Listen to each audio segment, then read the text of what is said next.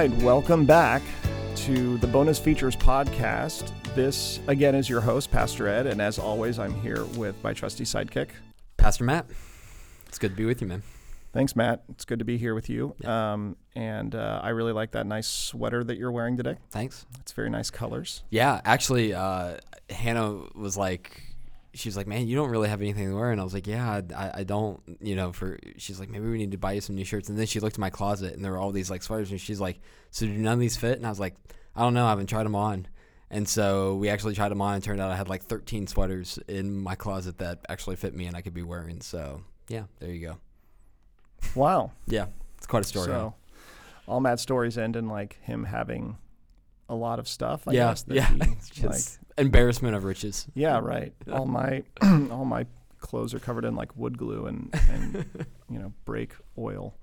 I don't think there's brake oil. I don't think that's a thing. But so I wanted to start out today so this week we talked about joy, and we're doing an Advent series, and we've been going through the different themes of Advent, and we wanted to share some stories of joy. I said that. Yeah. In the service that we wanted to, take a break and rather than give more information, theologically or content, instead just because as we've been talking as pastors, like joy is something that is supposed to exist in all circumstances. So why not talk about different kinds of circumstances when people have had to exhibit it? Yeah. Before we get into that, though, Ed, what is joy? I mean, if you were to, for somebody that may have not listened on Sunday, mm-hmm. and obviously that's not me, if you could like sum up the sermon on Sunday and say, here's the basic understanding of joy. Like if someone was there even and they weren't paying attention. Yeah, if somebody was writing out growth group questions and not really listening to the sermon. Really doing that. Yeah. Okay, that's good. I'll use like Star Wars lingo because that's all Matt understands. Yes, good question. The definition of joy that I gave on Sunday that I completely took from a video by the Bible Project on their Advent series, Joy. It was just the very great, simple definition, which is joy is the attitude of an attitude that is the result. The attitude that one adopts as the result of hoping in Jesus. So finding your hope in God. So if a person finds their hope in God, then they will adopt this attitude of joy. And we talked about how adopting means to choose. Mm-hmm. And so there are these points in your life when the hope is there. And so because of that, you find yourself having joy. But much of the time, especially when life is hard, we find that joy is something that we choose to have rather than something that just happens to us. It's not this passive thing. Mm. So that's why we, when we talk about joy in this time of the year, people are thinking of joyful circumstances, and this is a joyful time. That's why we're talking about it, but it's not. We're talking about joy because there's a reason that we have joy in Christ despite all the other stuff. Yeah. Stories of joy. I wanted to start with you, Matt, because we were talking about what it looked like you were sharing with the pastors your experience of trying to have kids. Yeah. And how that was an experience that would normally we generally associate that as with being joyful. Yeah. It's a joyful experience. Yeah. Could you tell me a little bit about that and how joy relates to it? Yeah, it definitely where talking about joy not being related to circumstances, and we kind of all know that, and yet how we don't really accept that in our life, and even able to oftentimes kind of step back and say, am I tying my joy into my circumstances too much? Or we have this idea of if things could work out this way, if we could just have this thing happen, that's when I'll be able to experience joy. And what you come to find out is it doesn't work that way. Me and Hannah had, we had trouble getting pregnant. We actually ended up having to go through early fertility treatment. It was something we always knew that we weren't going to be able to go all the way. Just finances were a big part of it. Also, just feeling like if it got to that, we would rather adopt than really press the issue. And so God provided a way for us to go through an initial stage of just really simple fertility help. And so we had gone through a couple rounds of that. And actually, for the first time, Hannah got pregnant. Actually, it was actually the first week that I took over as the lead pastor at Park Place. And so she gets pregnant, and when you're in fertility treatment like that, they have you come Pastors back. are very focused on church growth. Yeah. It's like the moment you you get the lead chair, you get the head chair, all you think Well, about is growth. Yeah, and that was my pitch to them. I was like, I can promise you I'm going to have a family of 12 kids, and so we will, if anything, we're going to increase this church by 25%, and single-handedly. So we also don't want to share the praise. So if you can point to it and say, well, I'm the reason that it's grown, then, and that's a very literal way to say I'm the reason it's grown. So, and so when you're going through fertility treatment like that, you actually, they have you come back, I think it was 48 hours, and do another blood test to see if your levels are rising the way they're supposed to and stuff like that. And so Hannah went in and got the test, and actually it hadn't changed. And so the doctor told her, she said, you're probably going to lose the baby. And then, but she said, to be sure and everything, we want you to come back and take a test. And so we went back in. And so then 2 days later, the doctor called back and said, I don't know how this has happened, but the numbers have more than doubled, and it makes no sense. And so all of a sudden we were, going to have a child again. And then she said, but I want you to come back in, take another test so we can see. She went back in, took another test, and then the doctor called back and said the numbers actually dropped this time, and so you are going to lose the baby. And about a day or two later, she lost the baby. And so we went through in the span of 5-6 days, all while nobody in the church knowing like this is going on and stuff like that. And just this kind of roller coaster up and down, going to have a kid, not have a kid. And it's this thing that we had been longing for a long time. And so so you kind of have in your mind, if we could just have a baby, like if we could just get pregnant, that would solve everything. And a few months later, Hannah did get pregnant with what turned out to be eventually Eden, our oldest. And so she gets pregnant, and all I remember feeling was fear and anxiety. And it was, I remember actually, she got her, when she had gotten her blood test, the first time with Eden, we were actually in a Babies R Us, which is probably the best place in the world to be waiting to get that call with the results back. I think there's always a person in Babies R Us getting that call. Yeah. So you just hear it. You hear the screaming. And that had actually become like a practice for us. Like whenever we would go to the fertility doctor, we'd then like go to Babies R Us, because it's like you'd go in and you would dream and kind of torture yourself more, I guess. And probably wasn't a good strategy, but it's like so much of everything, like this is the thing that you're desiring the most at that time. And so being in Babies R Us and what should be this like really excited, moment in our life, and we're pregnant and we're going to have a baby and we're looking at baby stuff. And I was a nervous wreck. And every step of the way in that pregnancy, pregnancies for people are these joyous occasions of just, we can't wait, and we're picking out names and stuff like that. I was a wreck the entire time. I was asking Hannah like every day, how are you feeling? Every time we went into an OB. I went to every OB appointment because I was that nervous about it all. I wanted to be there with her every step of the way. And it was just like, can we just get through this pregnancy and have this baby? Because then that's when joy will come in.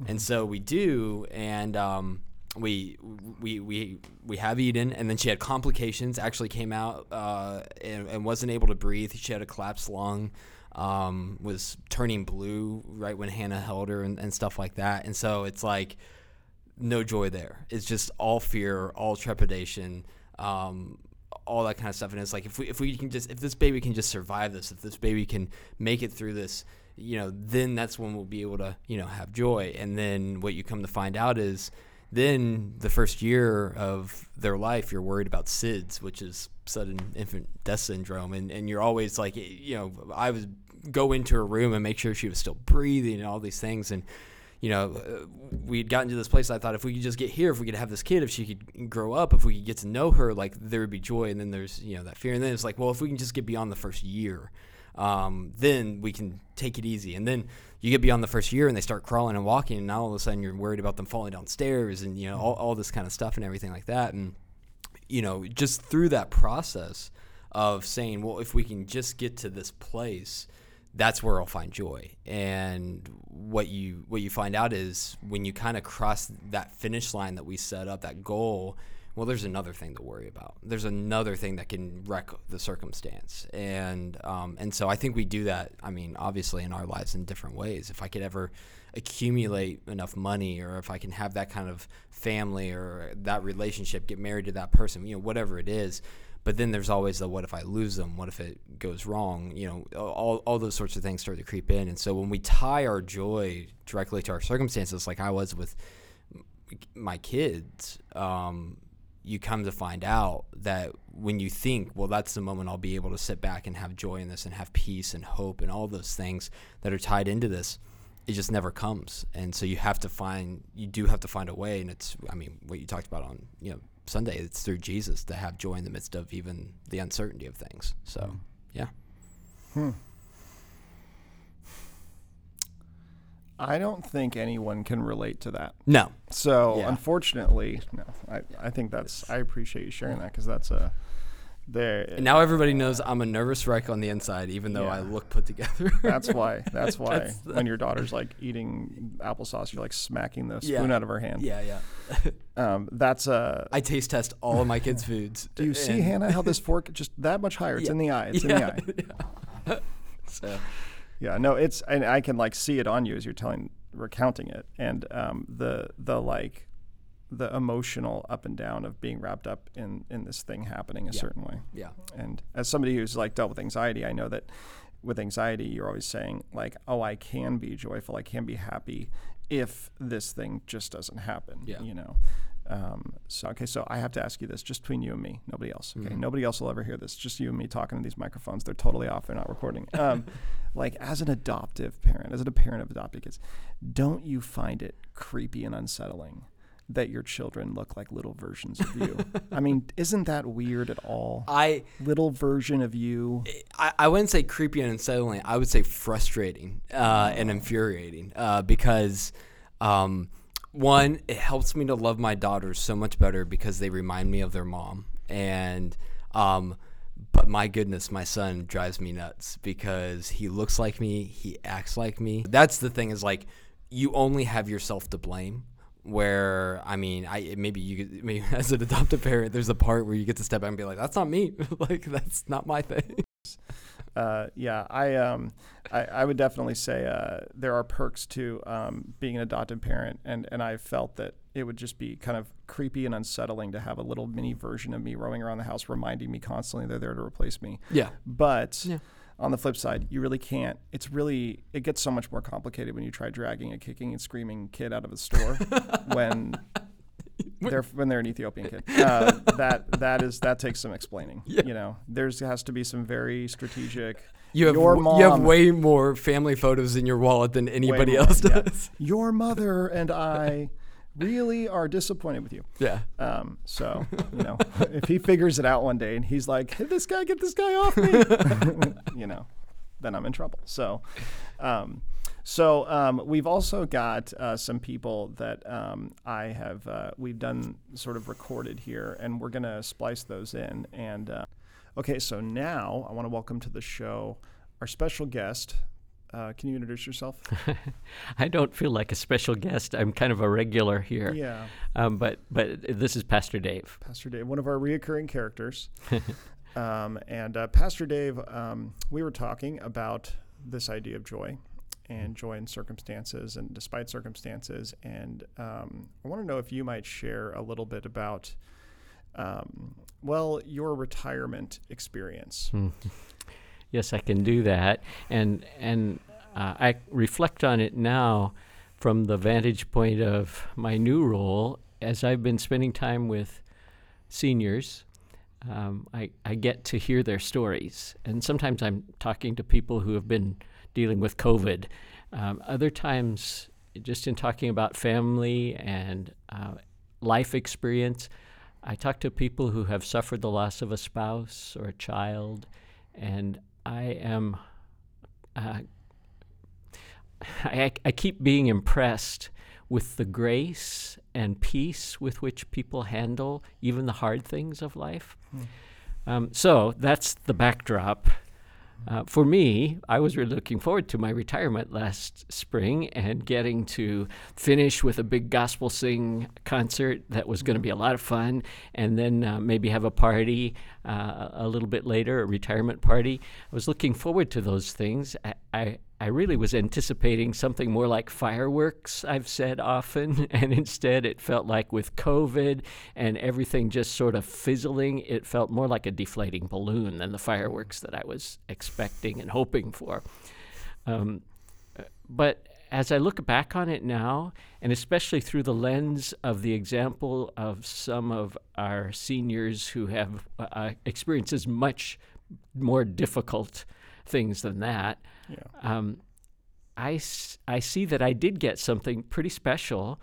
On the family at the end of the family meeting, I had the surprise of a parking lot filled with choir members singing at social distance, and kind of honoring me with a serenade, and it was lovely. It was a wonderful surprise. It was no gospel sing, but it sure was sweet, and I have discovered that by just holding that sweet memory in my mind, I can choose joy rather than disappointment. And that makes my retirement just fine. Yeah, I think that's, I remember that time and watching just sort of, that was the beginning of everything with COVID. And so watching things just go downhill more and more in terms of like now there's not this, now there's not this. And okay, it looks like church isn't going to happen for this long and people can't do anything at all. And people don't know how, all the stay-at-home orders and everything. So we were kind of holding out hope and then postponing, yes. Maybe this. And then just it getting to the point where it looked like you almost have to, you start to go, okay, then, how long do you postpone until it's like we're not postponing anymore? After a while, it starts to feel like it's going to be an afterthought rather than it's something intentional. And it began to look like, well, maybe this just isn't going to happen. But it's okay. I still got something sweet, and that's enough, and I can find joy in that. So it sounds like part of finding joy you found is or being a person who has joy, who has kind of adopted this attitude that we're saying is joy, that you found that it's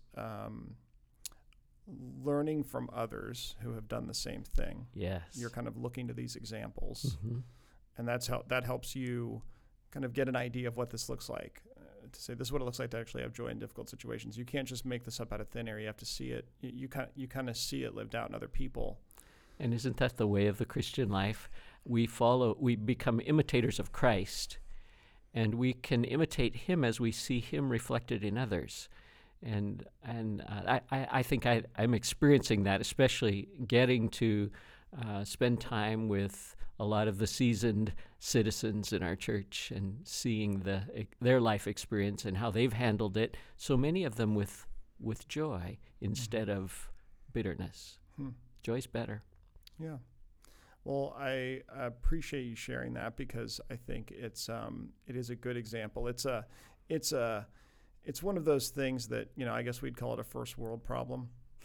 Yes. It's you feel bad complaining about it, especially during COVID, as people are actually sick and such worse things seem to be happening with so many people. And yet the other thing is that, our own experience is our experience. It's the only one we have. And so these things are big to us and they matter to us.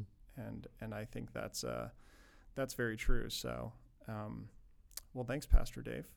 Glad to be with you again. And now on to our next guest. All right, so I'm here with Jan Reed. Hi, Jan. Hi, Ed. And we are, Jan, we're talking with people about joy. And I guess what it's like to choose joy, both in good circumstances and difficult ones. Yes.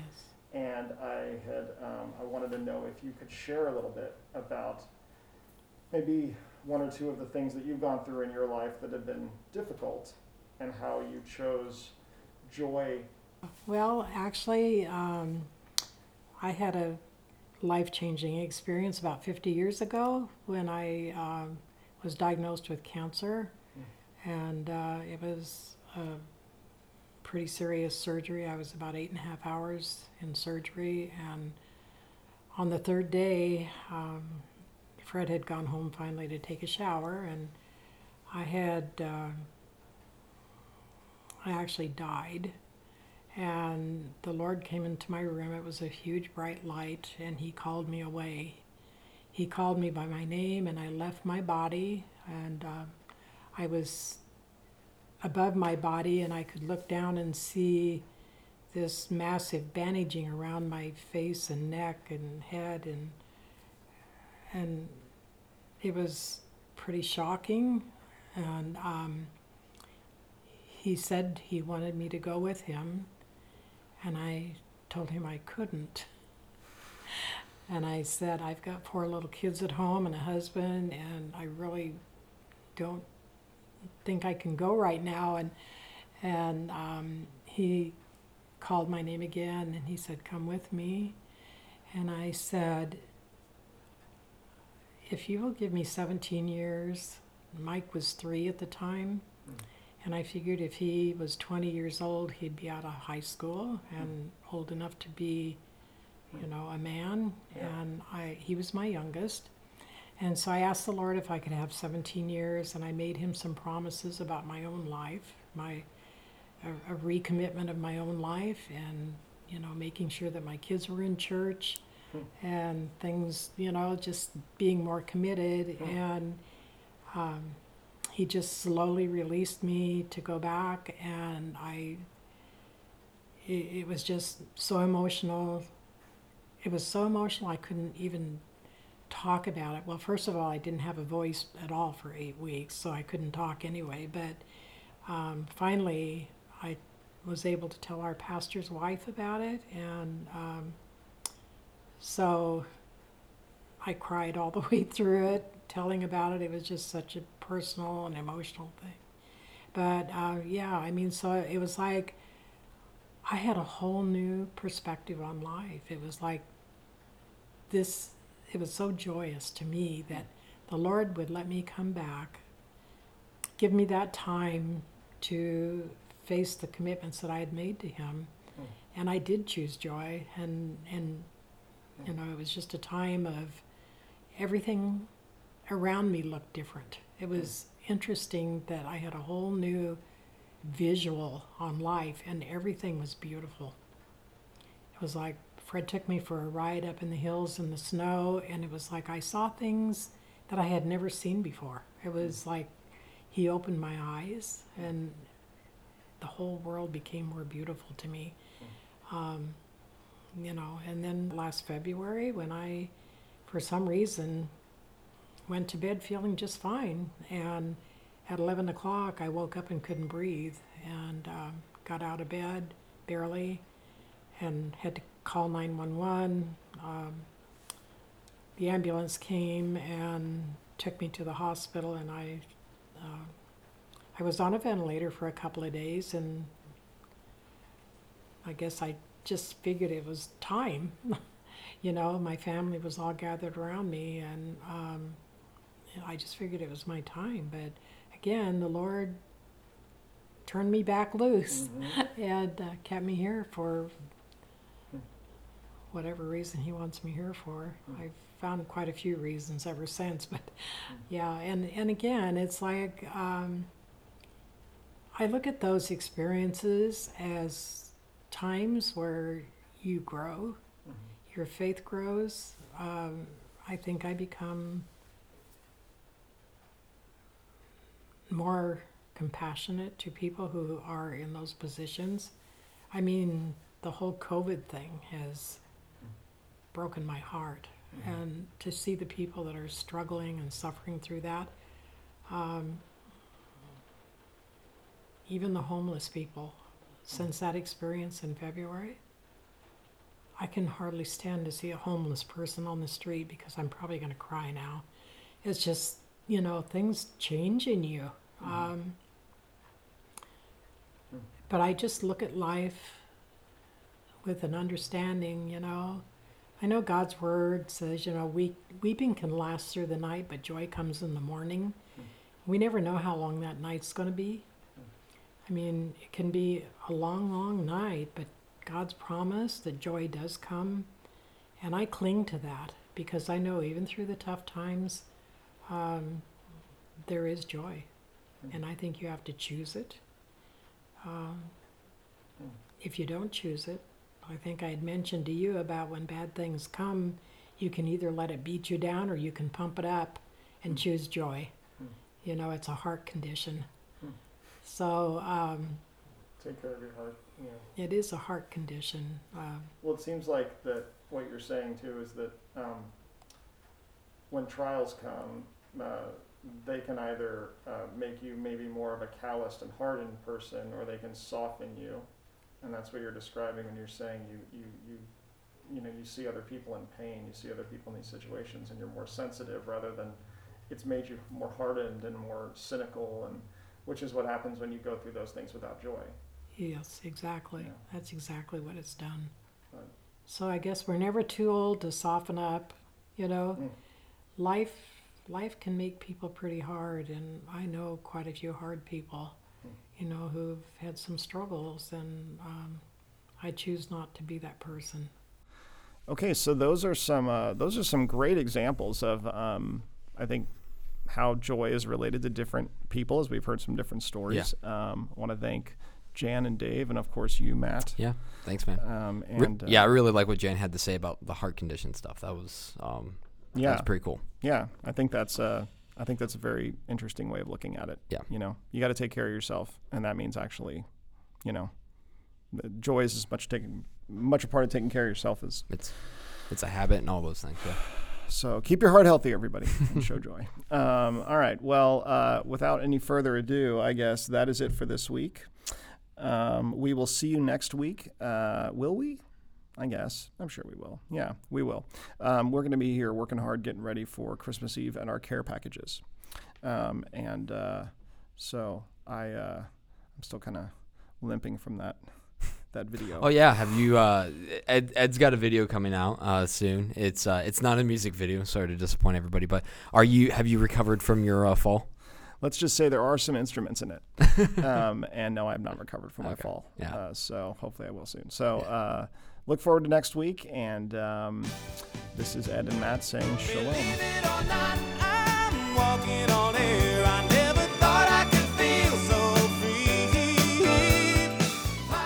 I bargained with him, and I'll tell you what, Ed, when 17 years came, that whole year, I was pretty alert.